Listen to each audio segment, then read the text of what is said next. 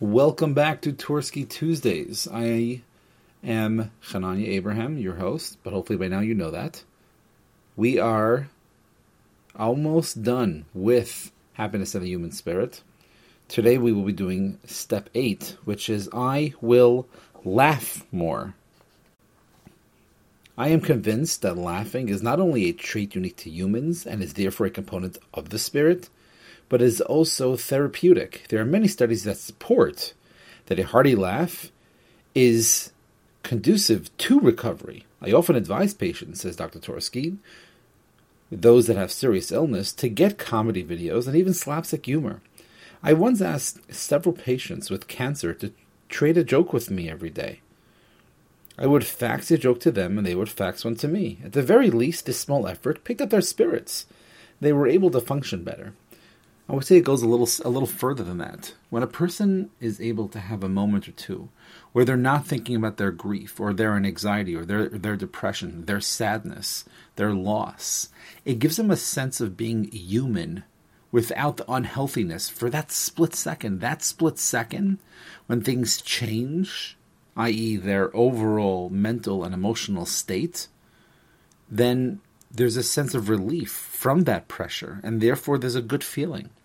So imagine if you change it with something that's the complete opposite, as in humor. Imagine how far that can go. That's my own words, but I believe that it is important to laugh and to smile as much as you possibly can.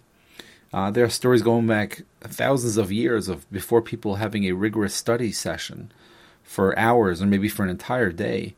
The leading teachers would get together and laugh a little bit, say a joke before they would start the day's lectures. I remember a psychiatrist whom I met at a convention, says Dr. Twerski. Sitting across the table from him, I noticed that he periodically would put his thumb and forefinger to his mouth and raise the corner of his mouth as though he were smiling. The psychiatrist noted my curiosity and said, I believe that smiling is healthy. Even if one does not have the emotion, I think there is something in the movement of the facial muscles when one smiles that is beneficial. I don't have much to smile about today, so I move the muscles for smiling manually. I think that's amazing. Well, that's my own opinion. That's not what Dr. Twerski says. That's an unbelievable concept. But says Dr. Twerski, if you are thinking this is far-fetched, consider this report by a doctor who injected a muscle-paralyzing chemical into the muscles of the lower forehead that made it impossible to frown. He reported great success in relieving depression from this treatment. Apparently, just the muscular activity of a frown can depress a person. Unbelievable. So if a person is able to have a permanent smile somehow, that can really help a person be much more spiritual.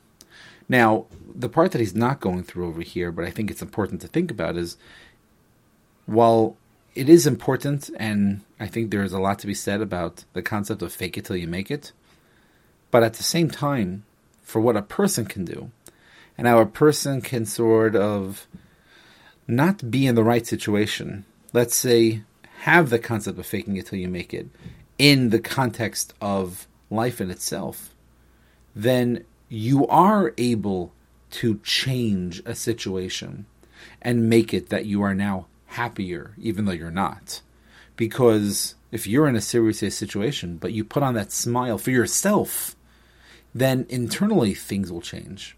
And at the same time, to also realize, if a person really wants to be happy on the outside, become happy on the inside.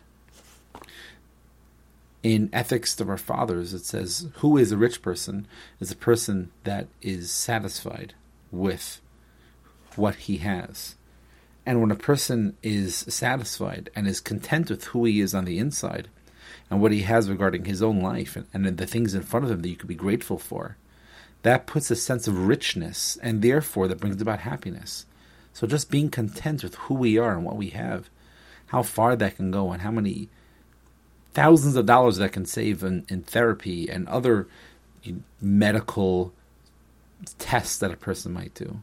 Just be a little bit happier. And I think happier comes from just being content with whatever situation it is. But I think it's still amazing to think about how the muscular activity of the forehead can literally change the way a person would smile or not. But unbelievable, fascinating.